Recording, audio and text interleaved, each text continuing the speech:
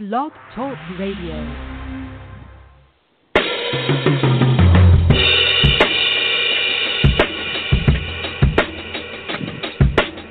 All right, sports fans, how's everybody out there doing?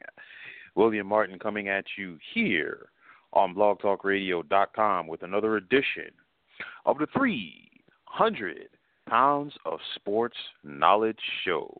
As always, I want to take this time out to thank all of you fine folks out there for tuning in this evening. And as always, the guest call-in number will be 626-231-0309. I repeat, 626-231-0309. And on this wonderful evening of November 12th, 2009, I can gladly once again tell the world that Miss Runner's baby boy is back on the air. Now, we are smack dab in the middle of the month of November. And with that said, the action and intensity around the National Football League is heating up because before you know it, the postseason is going to be here. And speaking of the postseason, there were two teams that were clashing today in the NFC that do have aspirations of making the playoffs come January. You had the 5-3 Dallas Cowboys traveling to take on the 4-4 Atlanta Falcons. And of course, for the Cowboys, life began today without running back Ezekiel Elliot as he is in the midst of serving a 6-game suspension. But that did not seem to faze the Dallas Cowboys early on, as midway through the first quarter, they put together a quick scoring drive, which was capped off by an 11-yard run from quarterback Dak Prescott to give Dallas the early 7-0 advantage. Now, it was 7-3 after one quarter of play in favor of the Cowboys, and the score remained that way throughout the majority of the first half. And just before the first half ended, Atlanta was able to put together a 9-play, 80-yard drive that ate up nearly 3.5 minutes of game clock, and this was capped off by a 1-yard run from running back Tevin Coleman to give the Falcons their first lead of the game at 10-7. Now, the Falcons would get the opening kickoff of the second half, and they would put it to good use as they marched down the field on an 11-play, 75-yard drive, which was capped off by a 3-yard pass from quarterback Matt Ryan to Justin Hardy. And this scoring drive ate up more than 6.5 minutes worth of game clock as the Falcons were comfortably ahead now by the score of 17-7. Now, in the early stages of the fourth quarter, Atlanta would put this game on ice when Ryan connected with tight end Austin Hooper from a yard out to give the Falcons a 24-7 lead, and this capped off a 7-play, 72-yard drive. And Atlanta was on cruise control as they would go on to win this contest today by the score of 27-7. And you look inside of the numbers, Dak Prescott was 20 of 30 passing today for Dallas for $176 with no TDs and no picks, but he was sacked 8 times today by this Falcons defense, most notably 6 of those coming from defensive end Adrian Claiborne. Now, without Elliott, the Cowboys were able to still muster 107 yards on the ground, with 53 of those coming from Alfred Morris. Now, on the flip side for Atlanta, Matt Ryan was 22 of 29 passing for 215 yards or 2 TDs and a pick, while they had 132 yards on the ground, with 83 of those coming from Tevin Coleman. And the Cowboys have to get used to this because a lot of people are going to sit back and say, well, you know, Dak Prescott has been good. And I said it all along. I wanted to see how good Dak Prescott was really going to be without having the services of being in the same backfield with Ezekiel Elliott. And we saw this afternoon. It's not the same. And, of course, it wasn't just Dak Prescott. The Cowboys were missing their Pro Bowl left tackle and Tyron Smith, and his backup got taken to school today by Adrian Claiborne. And because of that, I blame a lot of that on the coaching, most notably Jason Garrett, because if you look at all of those sacks that Claiborne got, they were on one-on-one situations with the left tackle. At some point, if you are the head coach, you have to sit up there and make adjustments. You have to bring a tight end over to that side. You have to bring a running back over there. You have to slide protection. You have to move the pocket. You have to do something to not only maintain the confidence of your offensive linemen, but at the same time protect your quarterback. And the Dallas Cowboys simply did not do that today. And you see how different that this offense is without the services of Ezekiel Elliot. Now, on the flip side for Atlanta, this was a game that they had to win, because they are trying to keep pace in the NFC South with both the Carolina Panthers and the New Orleans Saints. And the last thing that they could afford to do is go out there this afternoon and lose a contest at home to a team that was without the services of their star player. Atlanta lost a tough game last Sunday versus the Carolina Panthers on the road, and this was an opportunity for them to get back on track. Now, you look ahead to week number 11 for both of these clubs. And for the Dallas Cowboys, they will be at home next Sunday night to take on the Philadelphia Eagles, while the Atlanta Falcons will find themselves on the road on Monday night to take on the Seattle Seahawks. Now, you had the 6-2 Pittsburgh Steelers traveling to Lucas Oil Stadium today to take on the 3-6 Indianapolis Colts. And this was a typical game right here for the Pittsburgh Steelers, and I say that because they were heavily favored. And whenever the Pittsburgh Steelers are heavily favored in a contest, it's scary because they always find a way to play down to the level of their competition.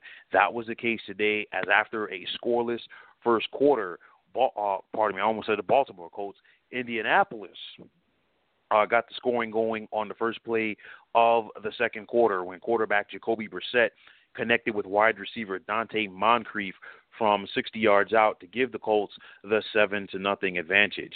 Now, it was 10-0 in favor of Indianapolis late in the second quarter when the Steelers finally were able to get on the board with 30 seconds left as Chris Boswell connected on a 41-yard field goal to make it 10-3. The score, it looked like this game was going to get away from the Pittsburgh Steelers as Indianapolis got the opening kickoff and marched down the field in a quick 4-play 75-yard drive, which is capped off when Brissett found wide receiver Chester Rogers on a 61-yard touchdown hookup to give the Colts the commanding 17-3 lead. But the Steelers would rally as on their ensuing drive, Big Ben Roethlisberger, their starting quarterback, connected with rookie wide receiver Juju Smith-Schuster on a 7-yard touchdown pass. The extra point was blocked, and the Steelers would now trail 17-9. Now, the game changed early in the fourth quarter when Brissett was trying to hook up with tight end Jack Doyle on a short pass. The ball went through Doyle's hands, and it ended up into the lap of Steelers linebacker Ryan Shazier. The Steelers were able to capitalize off of a good field position as they began to drive at the Colts' 10-yard line. And on 3rd and goal, Big Ben would connect with tight end Vance McDonald on a 7-yard pass to make it 17-15. The Steelers would go for the 2-point conversion, and they were successful when Roethlisberger connected with wide receiver Martavis Bryant to knot the score at 7 apiece. It looked like the Steelers were still going to try to give this game away, but they would rally, and they made some key hookups, did Big Ben, to both Martavis Bryant and Antonio Brown on a game-winning drive. And as the time expired, Boswell connected on his second field goal of the game, this time from 33 yards out, and the Steelers would secure the comeback victory over the Colts this afternoon by the score of 20-17.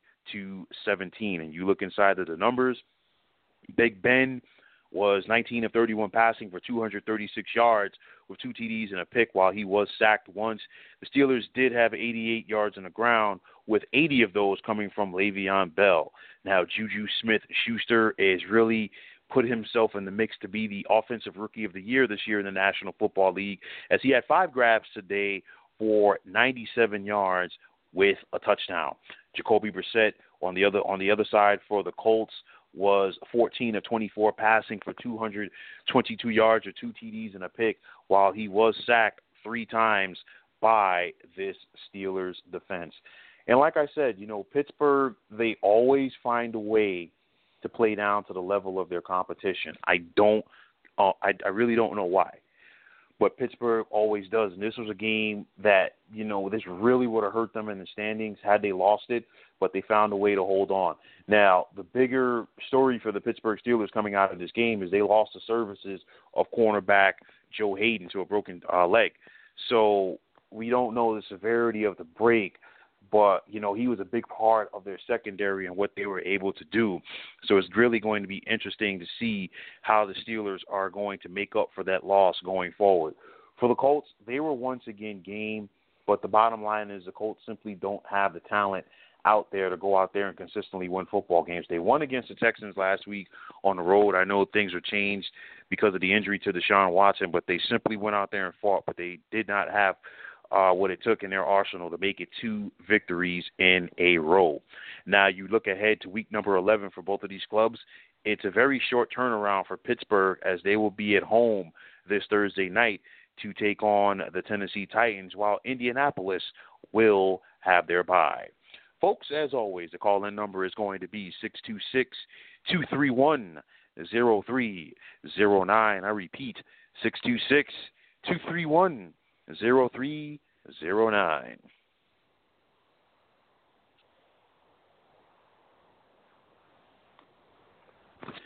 Now, moving right along, you had the 6-2 New Orleans Saints traveling to Western New York to take on the Buffalo Bills.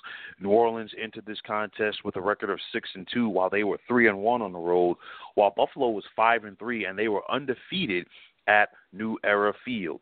Now, both of these teams have 2 of the better defenses of the season so far, and you expected this to be a defensive stalemate, but that was not the case. Now, Buffalo would take the opening kickoff and march down the field, and they would have to settle for a Steven Hauschka field goal from 37 yards out to give them the lead at 3-0. And if you were a Bills fan after that, you simply wanted to turn away from the TV because the Saints dominated Buffalo in every facet of the game.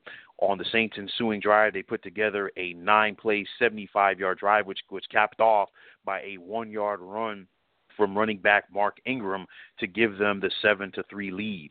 New Orleans would keep the scoring barrage going as early on in the second, Ingram scored again, this time from 3 yards out to make it 14-3.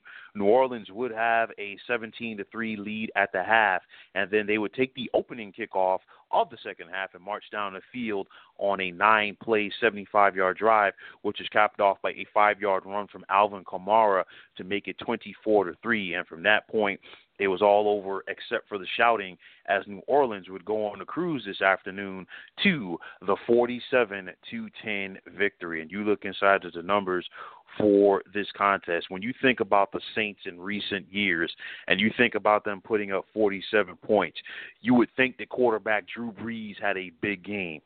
Drew Brees was 18 of 25 passing for $184 with no touchdown passes. He did not throw any interceptions, but he also wasn't sacked either. New Orleans hit this Buffalo defense up for 298 yards rushing. Mark Ingram, 21 carries, $131, 3 rushing touchdowns. Alvin Kamara, 12 touchdowns, 106 yards with a touchdown. As a team, New Orleans had 6 rushing touchdowns this afternoon. You look at the Saints defense, they stymied the Bills all afternoon long. Tyrod Taylor was 19 of 18 for 56 yards passing with no TDs and a pick while he was sacked twice, and he made way for Nathan Peterman, who did not fare any better as he was 7 of 10 passing for 79 yards with a TD. And you look at this Saints team, and this is a remarkable turnaround, because they began this season 0-2, and it looked like it was going to be another long season for New Orleans. But this thing really got corrected rather quickly for this club. And I think for Sean Payton, I think this is a credit to him, because you go back to when the Saints won the Super Bowl in 2009. You had Drew Brees, and Drew Brees was putting up video game-like numbers. But it wasn't just Drew Brees, because New Orleans had the ability to run the football effectively that year, and they also played lights-out defense, and they're getting back to that, because you look at the Saints team on defense, they fly around to the football, and they don't allow teams to score on them. And you look at this game right here. New Orleans put Buffalo in chase mode, and Buffalo does not have the offense that can come back. And that was shown again today because they don't have the consistency in their passing game to do so. So New Orleans was able to put them in chase mode early, and from that point, honestly, the game was on cruise control. Now, if you're Buffalo, this is 2 straight games in a row where you got embarrassed. Your defense couldn't stop the Jets on Thursday Night Football in Week 9. And then you come back at home today and you get punched in the mouth by New Orleans. So Buffalo got off to the good start. They had people becoming believers and getting back on the bandwagon. But the last 2 weeks in a row, they've simply laid an egg. Now, for week number 11, Buffalo will be on the road when they will face the Los Angeles Chargers, while New Orleans will be at home to take on the Washington Redskins.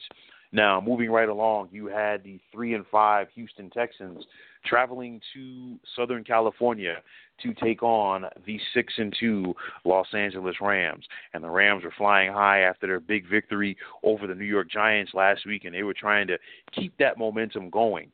Now, it was 6-0 in favor of the Rams midway through the second quarter after a pair of Greg Zuerlein field goals, when Houston decided to make this game very interesting when they put together an 8-play, 75-yard drive, which is capped off when quarterback Tom Savage connected with Bruce Ellington on a 26-yard touchdown pass to give the Texans the lead by the score of 7-6.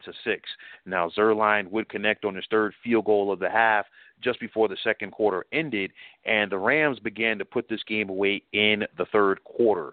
Quarterback Jared Goff would connect with wide receiver Robert Woods on a 94-yard touchdown pass to give the Rams the 16-7 advantage.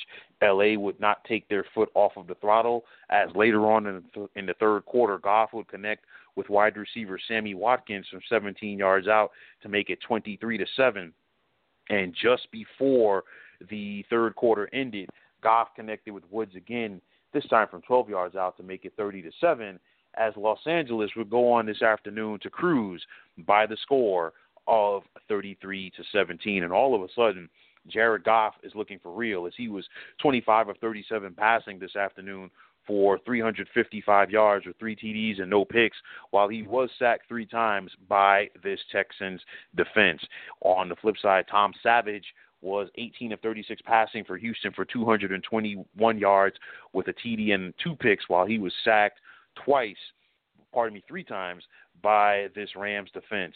It was a battle of the former Clemson wide receivers, and DeAndre Hopkins may have won the battle, but he didn't win the war because he had 7 grabs for 111 yards, while Sammy Watkins had 2 grabs for 141 yards. But the big man on campus today was Los Angeles wide receiver Robert Woods, who had 8 grabs for $171 with 2 TDs. So if anybody had him on his fantasy team or her fantasy team today, they lucked out big time. And you look at this Rams team, this is a dangerous team because they can beat you in so many different ways.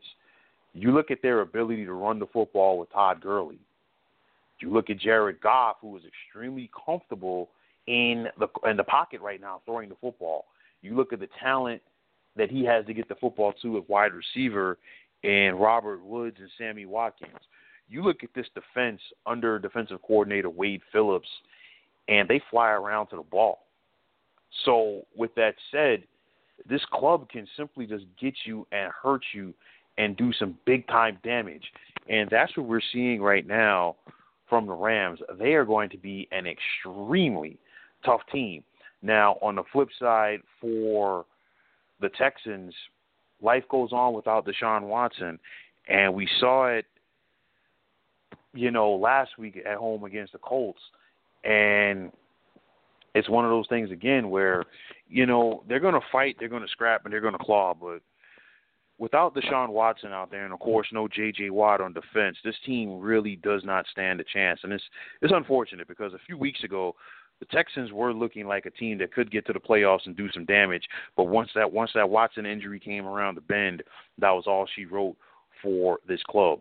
Now you look ahead to week number 11 for both of these clubs, and the Rams will be on the road to take on the Minnesota Vikings, while Houston will find themselves in week number 11 at home to take on the Arizona Cardinals.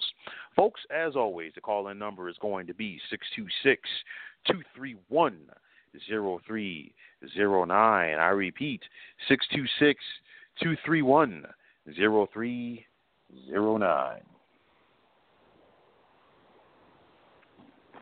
Now, moving right along, you had the 3-5 Los Angeles Chargers traveling to take on the 5-3 Jacksonville Jaguars.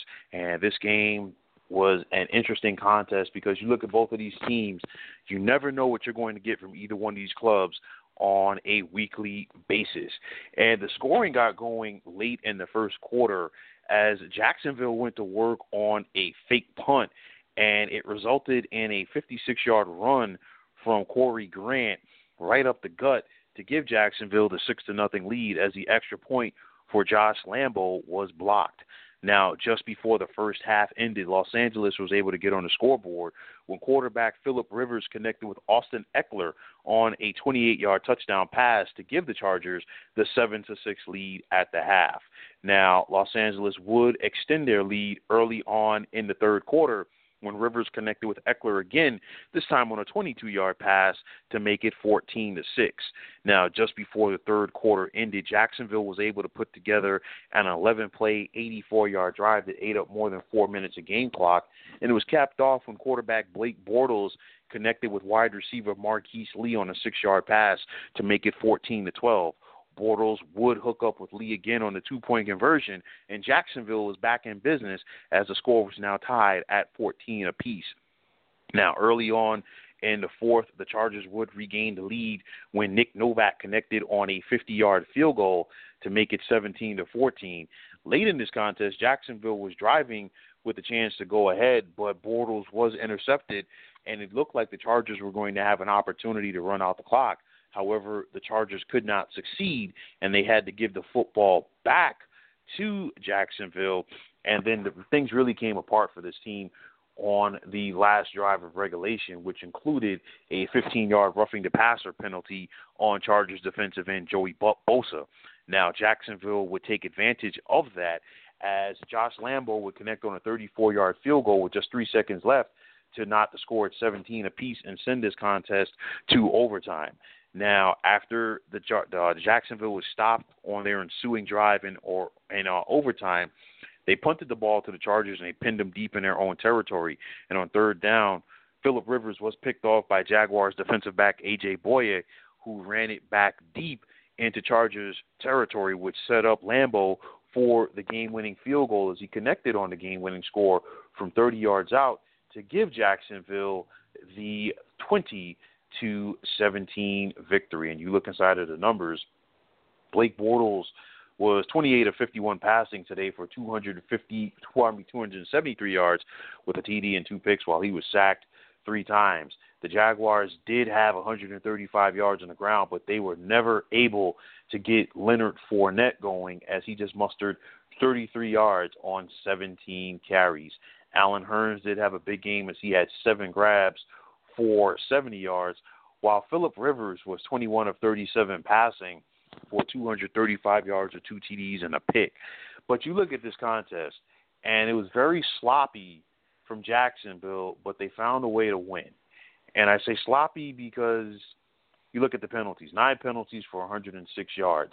When you're playing good teams, that's simply not going to get it done. They found a way to get around that today versus the Chargers, but when they play the better teams in the AFC, they're really going to have to step their game up. And on the flip side for the Chargers, it's the same old song. They play good enough to win, but they simply can't make enough plays to get them over the hump and get victories consistently, and that's what, once again, cost them this afternoon. Now, you look ahead to week number 11 for both of these clubs. The Chargers will be at home next Sunday to take on the Buffalo Bills, while Jacksonville will find themselves in Week 11 on the road to face the Cleveland Browns. Now, another team with their eye on first place in the AFC South would be the Tennessee Titans. And like Jacksonville, Tennessee entered today with a record of 5-3, and they would host the 3-5 Cincinnati Bengals. Now, midway through the first quarter, the Titans got on the scoreboard with a 2-yard run from DeMarco Murray to give them the 7-0 advantage, and this capped off a 10-play 84-yard drive. Now, the Bengals would immediately respond by putting together an 8-play 75-yard drive, which was capped off by a 37-yard touchdown hookup between quarterback Andy Dalton and wide receiver Brandon LaFell, as the score was now 7-6, as place kicker Randy Bullock missed the extra point. Now, midway through the second quarter, Tennessee was able to extend their lead as Murray scored on his second touchdown of the game, this time from a yard out, to give Tennessee the 14-6 advantage. Now, late in the second quarter, the Bengals would score their second TD of the game on a 3-yard run from rookie running back Joe Mixon to make 13. Now, after a scoreless third quarter, it was 17-13 in favor of Tennessee midway through the fourth quarter, when the Bengals put together a drive which resulted in Dalton connecting with wide receiver A.J. Green on a 70-yard touchdown hookup to give the Bengals their first lead of the contest at 20-17. However, on Tennessee's ensuing drive, they would put together a 12-play 73-yard drive, which ate up nearly 4.5 minutes of game clock. And with 36 seconds left in this contest, quarterback Marcus Mariota found running back DeMarco Murray on a 7-yard touchdown pass to give the Titans the 24-20 advantage, and Tennessee would go on to win today by the score of 24-20. And you look inside of the numbers for this contest, Andy Dalton was 20 of 35 passing for 265 yards with 2 TDs and no picks, while he was sacked once. His counterpart, Marcus Mariota, was 25 of 44 passing for 264 yards with a TD and a pick, and he was sacked 4 times today by this Bengals defense. And you look at the running game for both clubs, Titans had 180 yards on the ground. Nobody had a big day, but this is a team Tennessee was able to run consistently. A.J. Green had 5 grabs for 115 yards and a TD, while Brandon LaFell had 6 catches for 95 yards and a touchdown as well. But it simply was not enough for Cincinnati to go on the road and get the victory this afternoon. And you look inside of this game, I don't know what's going on with the Bengals offense, because this is the second week in a row that they've held the football for under 20 minutes. It happened last week on the road versus Jacksonville, and it happened again today with Tennessee. I don't care who you are. If you can't possess the football, you are not going to win the game. And they still somehow found a way to be in the contest until the very end. You look at this, and bottom line is you got to stop the run. You got to stop teams on third down. That's how they extend drives. And Cincinnati, as solid as they have been over in recent years on defense, they simply were not able to get it done today. Now, for Tennessee, it wasn't pretty. And honestly, I could say part of that is due to the fact that, the Bengals are 3-6, but it's not like they're not going to go out there, fight, scrap, and claw, because that's what they did basically once again today, and they made life tough for the Tennessee Titans, and the Titans really had to roll up their sleeves and get a victory. But I'll tell you like this, the Titans are going to have a shot to win more games and even win the South, because they can run the football and they play D. And whenever you do those two things, you're always going to have an opportunity to win games. Now, you look ahead to week number 11 for both of these teams. It's a very short turnaround for Tennessee, as they will be on the road to face the Pittsburgh Steelers on Thursday night, while for Cincinnati, they will find themselves on the road next Sunday afternoon to face the Denver Broncos. Folks, as always, the call-in number is going to be 626-231-0309.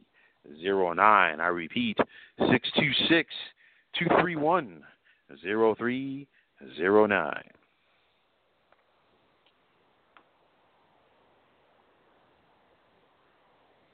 Now, moving right along, you had the 6-2 Minnesota Vikings traveling to take on the 4-4 Washington Redskins. And after the Redskins scored the upset victory last Sunday versus the Seattle Seahawks. They were looking to keep the momentum going for themselves. And Washington looked good early as they took the opening kickoff and marched down the field on a 7-play, 75-yard drive, which ate up more than 4 minutes of game clock. And it was capped off when quarterback Kirk Cousins connected with wide receiver Maurice Harris, who was recently called up from the practice squad, on a 36-yard touchdown pass to give Washington the early 7-0 advantage. However, Minnesota would immediately respond by putting together a 5-play, 75-yard drive, which was capped off by a 1-yard run from Latavius Murray to knock the score up at 7 apiece. Now, it was 10-7 in favor of Washington early in the second quarter when the Vikings would take their first lead of the contest when quarterback Case Keenum found wide receiver Stephon Diggs on a 3-yard pass to give Minnesota the 14-10 advantage. However, Washington would immediately respond by putting together a touchdown drive that ate up more than 7 minutes worth of game clock, and it was capped off by a 1-yard run from Cousins to put them back in front by the score of 17-14. Now, just before the first half ended, the Vikings would regain the lead when Keenum connected with wide receiver Adam Thielen on a 7-yard pass to give Minnesota the 21-17 advantage. Now, the Vikings defense would force a Redskins turnover, and their offense was able to immediately capitalize on that as Keenum found backup tight end David Morgan II for his first career touchdown as Minnesota took a 28-17 lead to the dressing room. Now, the Vikings would get the opening kickoff to begin the second half, and they would extend their lead when Keenum would connect with wide receiver Jarris Wright on a 7-yard touchdown pass to make it 35-17. Now, it was 35-20 early in the fourth quarter when Washington was able to get back into this game as Keenum was picked off by Redskins defensive back DJ Swearinger, who returned it to the 2-yard line, which set up a 2-yard run from Cousins to make it 35-27. However, Washington would not get any closer as their D was unable to make the key stops today, as Minnesota would go on the road and get the 38-30 victory. And you look inside of the numbers for this contest, Case Keenum was 21 of 29 passing for 304 yards with 4 TDs and 2 picks. Now, as a team, Minnesota had 102 yards on the ground, with 68 of those coming from Latavius Murray. Now, Kirk Cousins was 26 of 45 passing for 327 yards with a TD and a pick while he was sacked once, while Vernon Davis had 7 catches for 76 yards this afternoon for Washington. But this Redskins secondary was torched all afternoon long by Adam Thielen, who had 8 grabs for 166 yards and a TD, as the Vikings now join both the Saints and the Rams at 7-2 in the NFC. And for Minnesota, you look at this team. They're going to play defense under head coach Mike Zimmer. And now they've been dealt with a rash of injuries at the quarterback position over the last 2 years, but they have not felt sorry for themselves, and that is once again the case. I mean, they started off 5-0 last year before things went south. And right now, guys are simply stepping up. There's no other way to say it. They're just going out there and doing whatever it takes to win. And like I said, this D is going to fly around to the football, and they are always going to be in games. Now, for Washington, you got the big victory last week, but the same struggles that you had defensively are once again showed up this afternoon as you could not stop Minnesota's. They really dictated the pace, and because of that, the Redskins missed a golden opportunity at home to really solidify their chances of being a wild card team this season. Now, you look ahead to week number 11, Washington will be on the road to face the New Orleans Saints, while Minnesota will find themselves in week number 11 at home to take on the Los Angeles Rams. Now, moving right along, you had the 4-4 Green Bay Packers in the Windy City to take on the 3-5 Chicago Bears, as this is one of the oldest and most storied rivalries in the National Football League. Now, after a quarter of play, it was knotted at 3 apiece when early on in the second quarter, the Packers scored the game's first touchdown, and it was a 37-yard run from wide receiver converted to running back Ty Montgomery to give the Pack the early 10-3 advantage. Now, this game was all about D, field position. It was sloppy, you name it. It was not a scoring fest. And it was 16-6 in favor of Green Bay early in the fourth quarter when the Bears scored their first touchdown of the contest. And it was a result of rookie quarterback Mitchell Trubisky hooking up with Joshua Bellamy from 46 yards out to make it 16-13. However, the Pack would not allow the Bears to get any closer, as on Green Bay's ensuing drive, they put together an 8-play, 75-yard drive, which ate up more than nearly 5.5 minutes of game clock. And it was capped off when quarterback Brett Hundley connected with wide receiver Devontae Adams from 19 yards out to make it 23-13. And Green Bay would go on to win this afternoon by the score of 23-16. And you look inside of the numbers for this contest, Brett Hundley was 18 of 25 passing for 212 yards with a TD and a pick, while he was sacked 3 times. Mitchell Trubisky was 21 of 35 passing for 297 yards with a TD and but he was sacked 5 times by this Green Bay defense, with 3 of those coming from Nick Perry. And this game is going to come down to the touchdown that did not happen, because the Bears thought they had a touchdown in the first half. John Fox challenged it, and instead of getting the football and instead of getting the touchdown, it was ruled that it was a fumble, and it went through the end zone, and thus it was a touchback, and Green Bay was then awarded the football at the 25-yard line. And for the Bears, it's the same old song. This team, I put them in that category. They're fighting, they're scrapping, and they're clawing. They simply aren't able to consistently get the victories on a Sunday afternoon, and because of that, they're 3-6. They're a young team. I think they are a year or two away, and I'll tell you like this: if you're the other teams in the NFC North, this is the time when you want to get them, because once they get good, forget about it. Now, for the Packers, you needed this win because you wanted to try to prove that you could win a game without the services of Aaron Rodgers at quarterback. And it did not look good for this team on Monday night at home when they fell to the Detroit Lions. But credit to Mike McCarthy and his staff, because they were able to rally, come back, and get a victory. And on top of that, get a divisional victory and hang around in the postseason picture. Now, you look ahead to week number 11 for both of these clubs.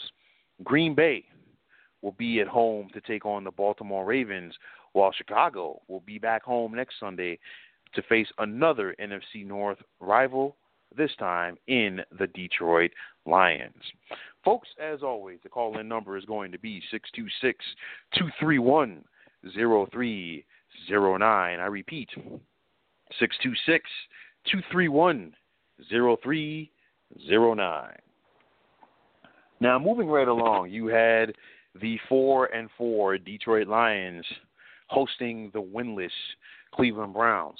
And for Detroit, they came into this contest heavily favored, and it was just going to be a matter to see would they be able to do enough to get the victory at home. Now, early on in this contest, it was Cleveland who dictated the paces. They were leading 3-0 midway through the first quarter when rookie quarterback Deshaun Kaiser connected with wide receiver Kenny Britt on a 19-yard touchdown pass to give Cleveland the 10-0 advantage. Now, the Lions would rally and put together a run as they were trailing 10-3 early in the second quarter when running back Amir Abdullah scored on an 8-yard run, and this capped off an 8-play, 90-yard touchdown drive for the Lions to knot the score at 10 apiece. Now, later in the second quarter, Detroit would get their first lead of the game as Nevin Lawson returned a fumble 44 yards for the touchdown, and the Lions went ahead by the score of 17-10. Now, the Browns would get the opening kickoff to begin the second half, and they would march down the field on an 8-play, 85-yard drive, which is capped off by a 6-yard run from Isaiah Crowell to knot the score at 17 apiece. Now, the Browns would get the football back, and they would put together another lengthy drive, this time a 10-play, 80-yard drive that ate up more than 6 minutes of game clock, and it was capped off by a 1-yard TD plunge from Kaiser to give Cleveland the 24-17 lead. But it's the Cleveland Browns, and because of that, you know that they're going to find a way to lose the game, which they did. Now, just before the third quarter ended, the Lions were able to tie the score at 24 when quarterback Matthew Stafford connected with Theo Riddick on an 8-yard touchdown pass to make it 24-all.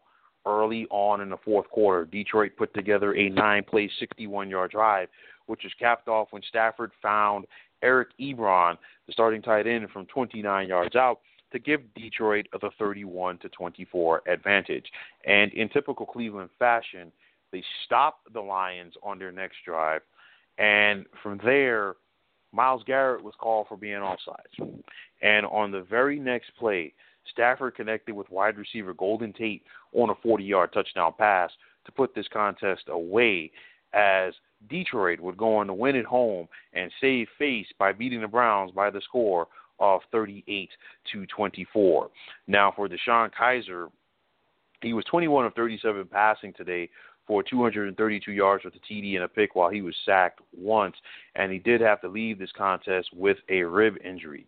He was replaced by quarterback Cody Kessler, who did not do good at all, as he was 1 of 3 passing for 5 yards, and he was sacked 3 times. Now, you look inside of the game, Cleveland really dominated the stat sheet, but the bottom line is they couldn't get the win. The Browns had more than 200 yards rushing on the ground.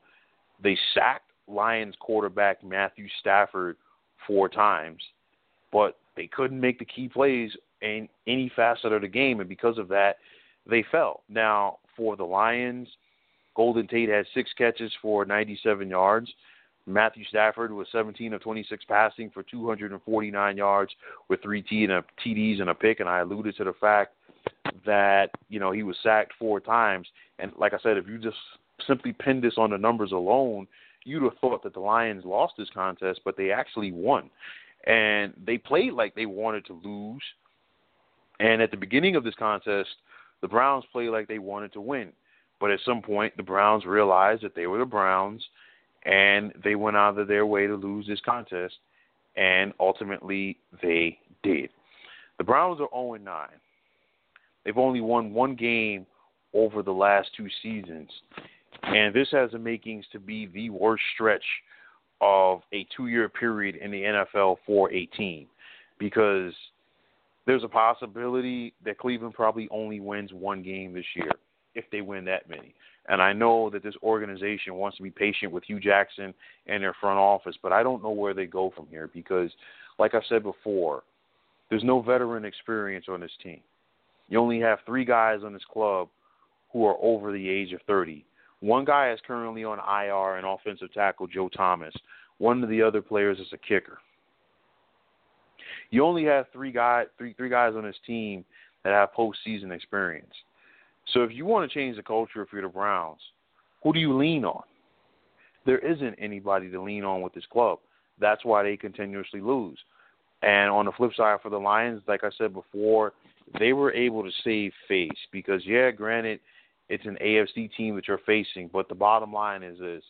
If you want to keep up with the Vikings and the Packers for the divisional race in the NFC North, and if you want to hang around in the wild card picture in the NFC, these are the games you got to go out there and find a way to win. And it was not pretty for the Lions, but they did just enough to get ahead and escape with the victory this afternoon at home. Now you look ahead to next Sunday for both of these clean teams. Detroit will be on the road to face the Chicago Bears, while Cleveland will be at home to host the Jacksonville Jaguars. Now you had the 4-5 New York Jets traveling to take on the 2-6 Tampa Bay Buccaneers.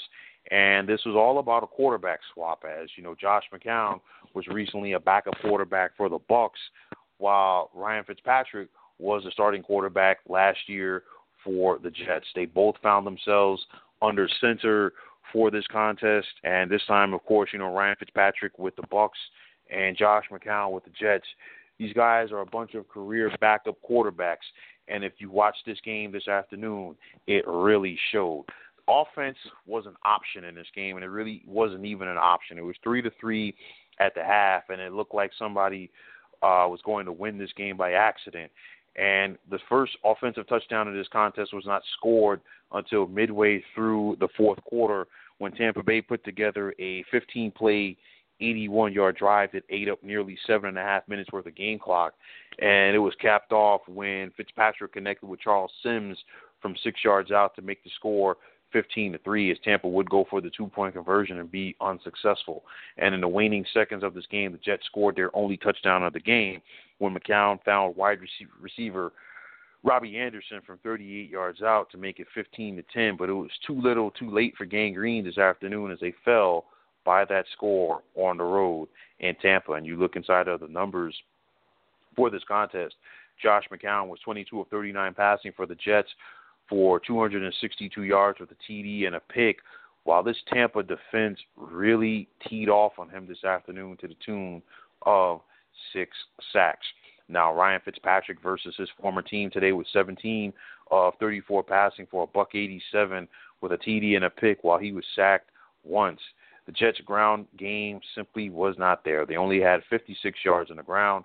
Tampa didn't fare that much better as they only had 90. And like I said, this game was not pretty in any shape or form. There's no way to really, dance around the subject. Somebody had to win.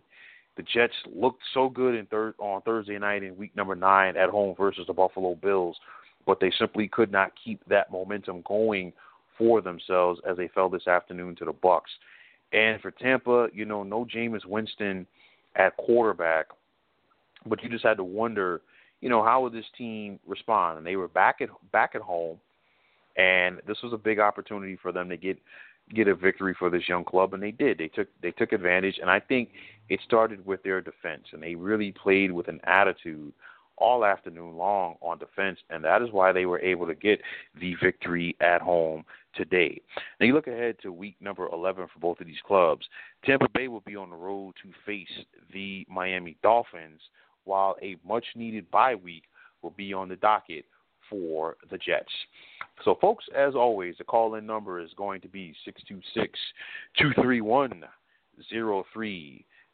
I repeat, 626-231-0309. And finally, in Santa Clara, this afternoon, you had the 1-7 New York Football Giants traveling to take on the winless San Francisco 49ers, who came into play this afternoon with a record of 0-9. Now, it was a field goal fest after the first quarter as the Giants won that by getting 2 field goals from place kicker Aldrick Rosas to make them the leaders after 1 quarter of play at 6-3. Now, midway through the second quarter, San Francisco would score the game's first touchdown when rookie quarterback C.J. Beathard connected with wide receiver Marquise Goodwin on an 83-yard touchdown pass to give San Fran the 10-6 advantage. Now, New York would respond by putting together a 10-play, 75-yard drive, which ate up nearly 6 minutes worth of game clock, and was capped off when quarterback Eli Manning found rookie tight end Evan Ingram from 9 yards out to give the Giants the 13-10 advantage. However, the Giants' defense could not hold that lead, and with just under 30 seconds left in the half, Beathard connected with tight end Garrett Selleck from 47 yards out to give San Francisco the lead at 17-10. This game would remain 17-13 heading into the fourth quarter, and San Francisco would put this game away early on. Early on in the fourth quarter, Beathard would call his own number and score on an 11-yard run, and later on in that frame, Matt Breida would score on a 33-yard touchdown run to make it 31-13, and San Francisco would go on to win this contest today by the score of 31-21. And you look inside of the numbers for this contest. Eli Manning was 28 of 37 passing for 273 yards with 2 TDs and no picks, while he was sacked 3 times by the San Francisco defense. C.J. Beathard, whom the Giants defense made look like Steve Young or Joe Montana out there this afternoon, was 19 of 25 passing for 288 yards or 2 TDs and a pick, while San Francisco was able to eat up 186 yards on the ground. In the defeat, Giants wide receiver Sterling Shepard had 11 catches for $142, but it was all for naught as his team fell short this afternoon on the road versus San Francisco. And for the 49ers, this team, they've been fighting all season long for head coach Kyle Shanahan. And it finally came to fruition today. You knew that they were going to get somebody eventually at some point in the season, and they finally got that first victory as they got the best of the Giants today. And for San Francisco, we all know that this is a rebuild. They picked up what they're hoping is their franchise quarterback last week when they made the trade with the New England Patriots to get Jimmy Garoppolo. You look at this team, they're going to have more high draft picks coming down the pike. They're trying to put it together on defense. Now it's time to get the playmakers around Garoppolo on offense. And it's going to be a slow process. The 49ers recognize that.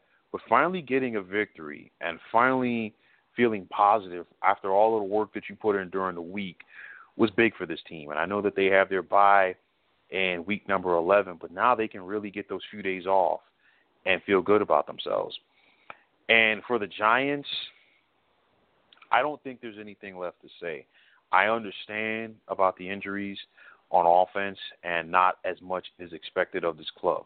However, defensively, New York gave up nearly 500 yards of total offense to the 49ers. And you look at it, people, they try to stand up and say, well, this team did not quit on head coach Ben McAdoo. There are those people that are going to say, well, this team has quit on Ben McAdoo. They've quit on Ben McAdoo. There's no other way to say it. I mean, if you look at the last 2 games, they've given up 89 points. 51 last week to the Rams, 38 today to San Francisco. Pardon me, 82 points because it was 31 points today to San Francisco. But you look at it, this team has quit. And I know that there are going to be some people that are going to say, well, maybe it's time for the Giants to move on from longtime quarterback Eli Manning. I got news for you. Eli Manning can still get it done. And if you're the Giants and you're Giants fans who think that it's time to get on and move on from Eli Manning, the bottom line is I've always felt like this. Eli Manning is going to be a guy that is not appreciated until somebody else is playing starting quarterback for the Giants. That's number one. Number two, you get rid of Eli Manning, and who do you get? Because you look at Eli right now. Eli is not the reason why the offense is struggling. Yeah, they have injuries, but the offensive line was never properly addressed in the offseason by General Manager Jerry Reese. Eli Manning doesn't play defense. And this defensive unit that was flying around to the football last year, they're not stopping people on third down. They're not, making turnovers consistently. I know that Olivier Vernon did have an interception today, and they did force a fumble by the San Francisco 49ers, but they're not making the game-changing plays like they did last year when they were flying around to the ball. And even when this team was semi-healthy at the beginning of the year, you look at it. The Giants blew a lead in Week 3 against the Philadelphia Eagles. They blew a lead in Week number 4 versus the Tampa Bay Buccaneers. They blew a lead in Week 5 at home versus the Chargers. You can't put that on the quarterback. So I look at it right now. Typically, the Giants organization is very patient. But when the Giants take the field next Sunday afternoon, take on the Kansas City Chiefs, Ben McAdoo should not be the head coach, because for those few fans that are actually still going to show up and cheer on this team, there is no way, and I mean absolutely no way, that they won't have a revolt next Sunday afternoon at MetLife Stadium. And if you are John Mara, the Giants co-owner, you have to do what's best for business.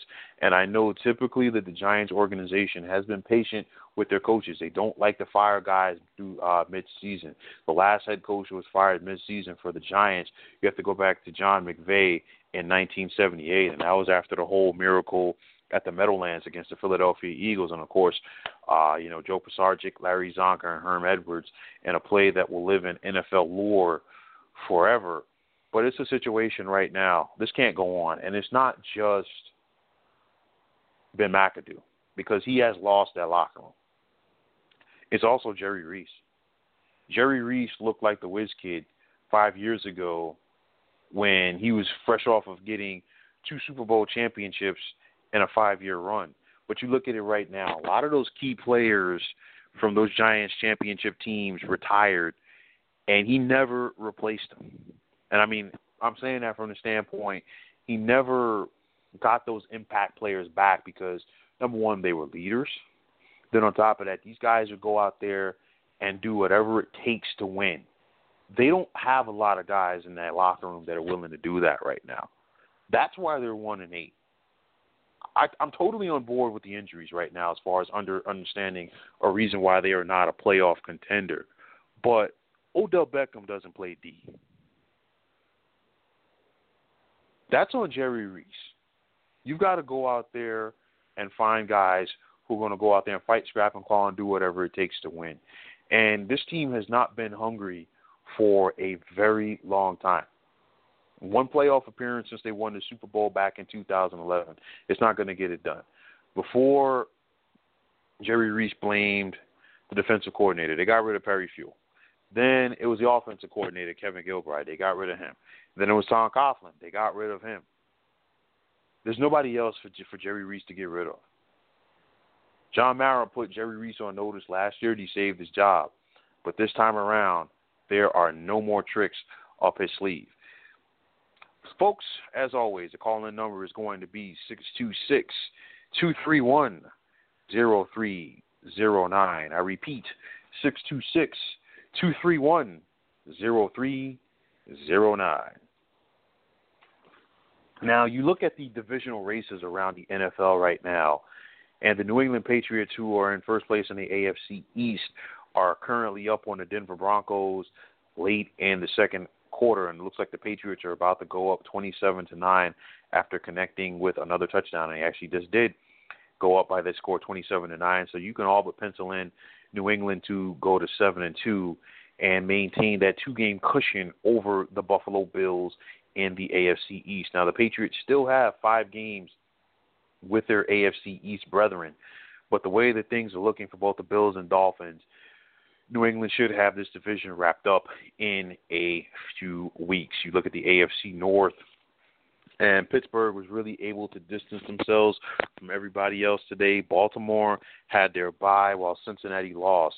So Pittsburgh now has a 3-game lead over Baltimore and a 4-game lead over Cincinnati, and they're going to keep that momentum going for themselves.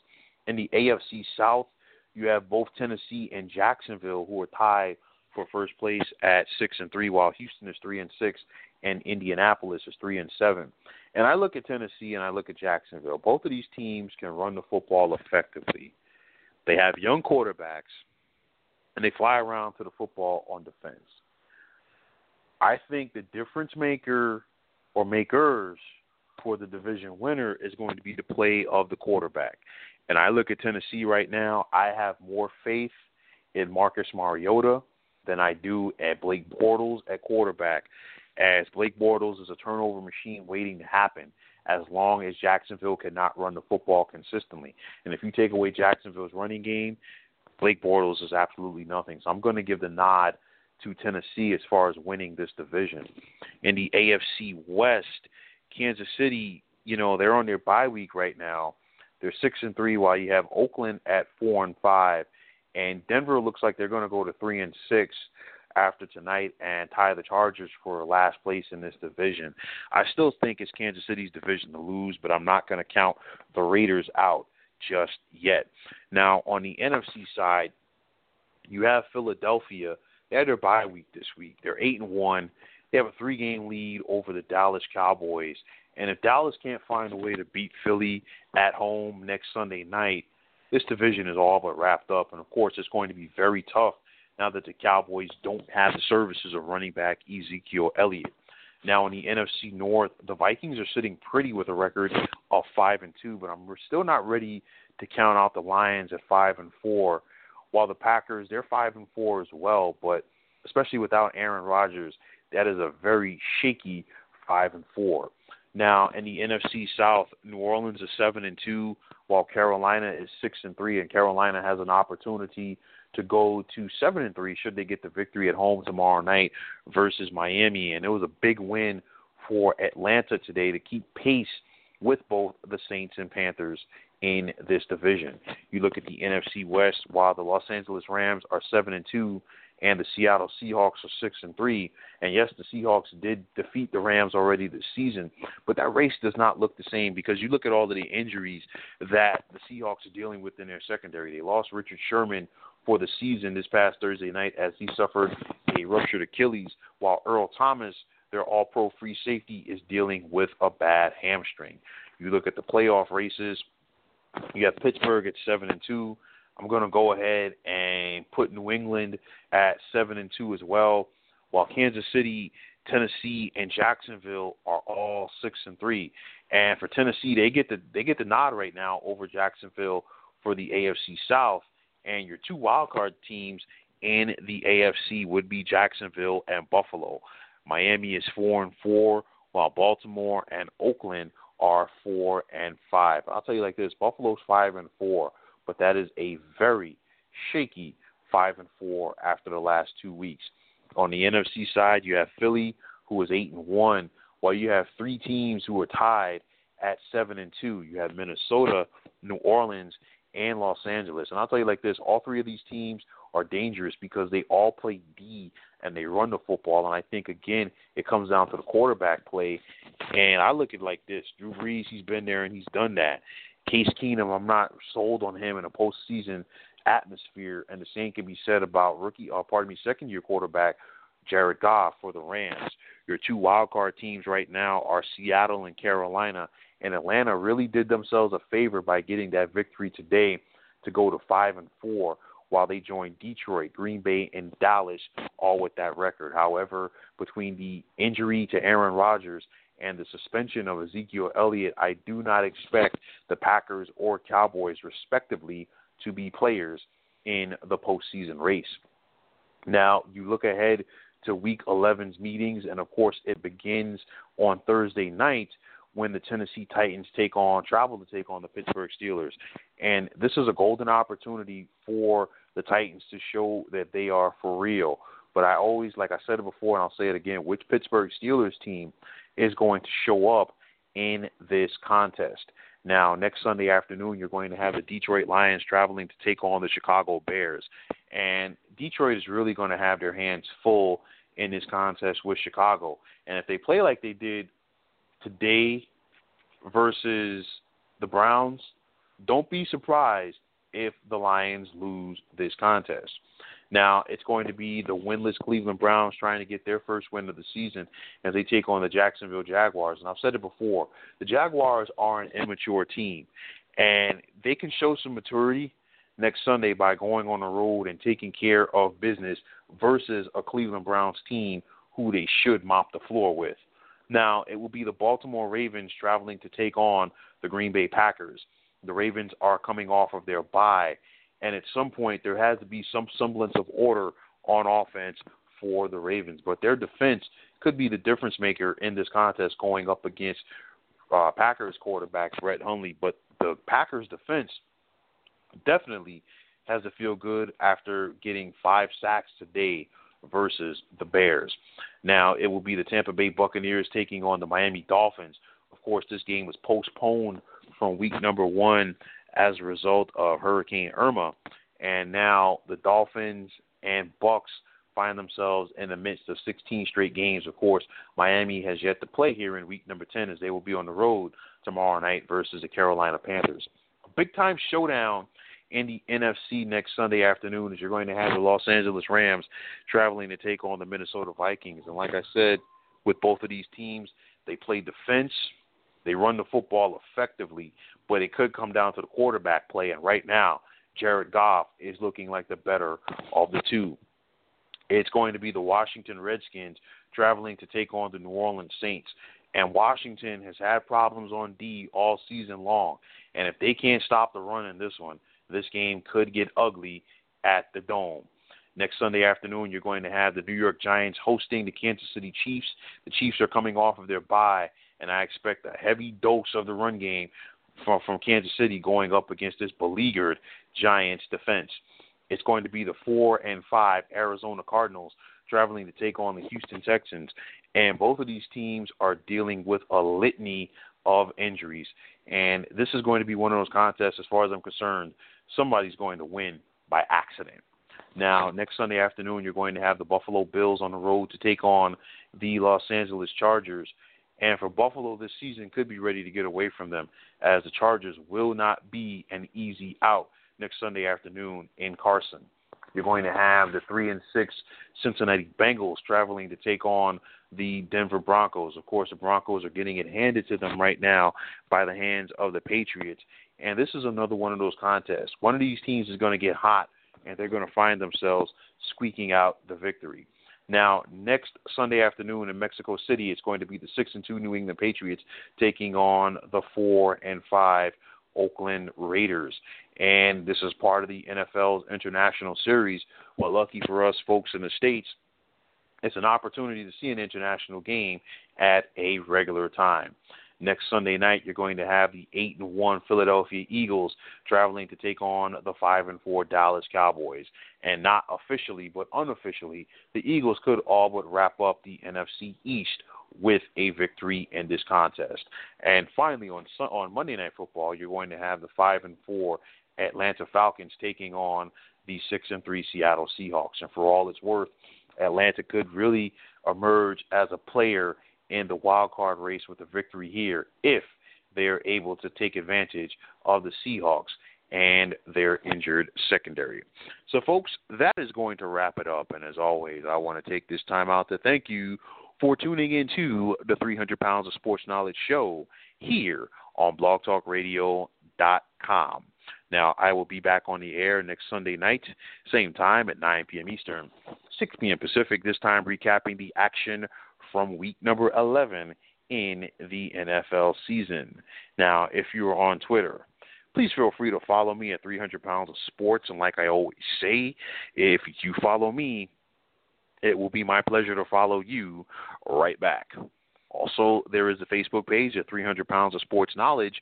You can check it out, and you are more than welcome to like it as well. Also, you can check me out at 300poundsofsportsknowledge.com, where I fancy myself as far as being the total sports package for the total fan. And I will have a piece up soon as far as some of the top free agents to look out for during the winter in Major League Baseball. As always, much love to 150 Pounds of Sports Knowledge. She knows who she is, and without her, none of this good stuff that you are hearing is possible. And as always, much love to my wonderful daughter, Penelope. It's always a pleasure to see her grow and grow on a daily basis. And like I always say, she is going to do some great things in this great world of ours. So once again, fine folks, my name is William Martin. Take care. Have yourselves a wonderful night. And thanks once again for tuning in to the 300 Pounds of Sports Knowledge show here on blogtalkradio.com.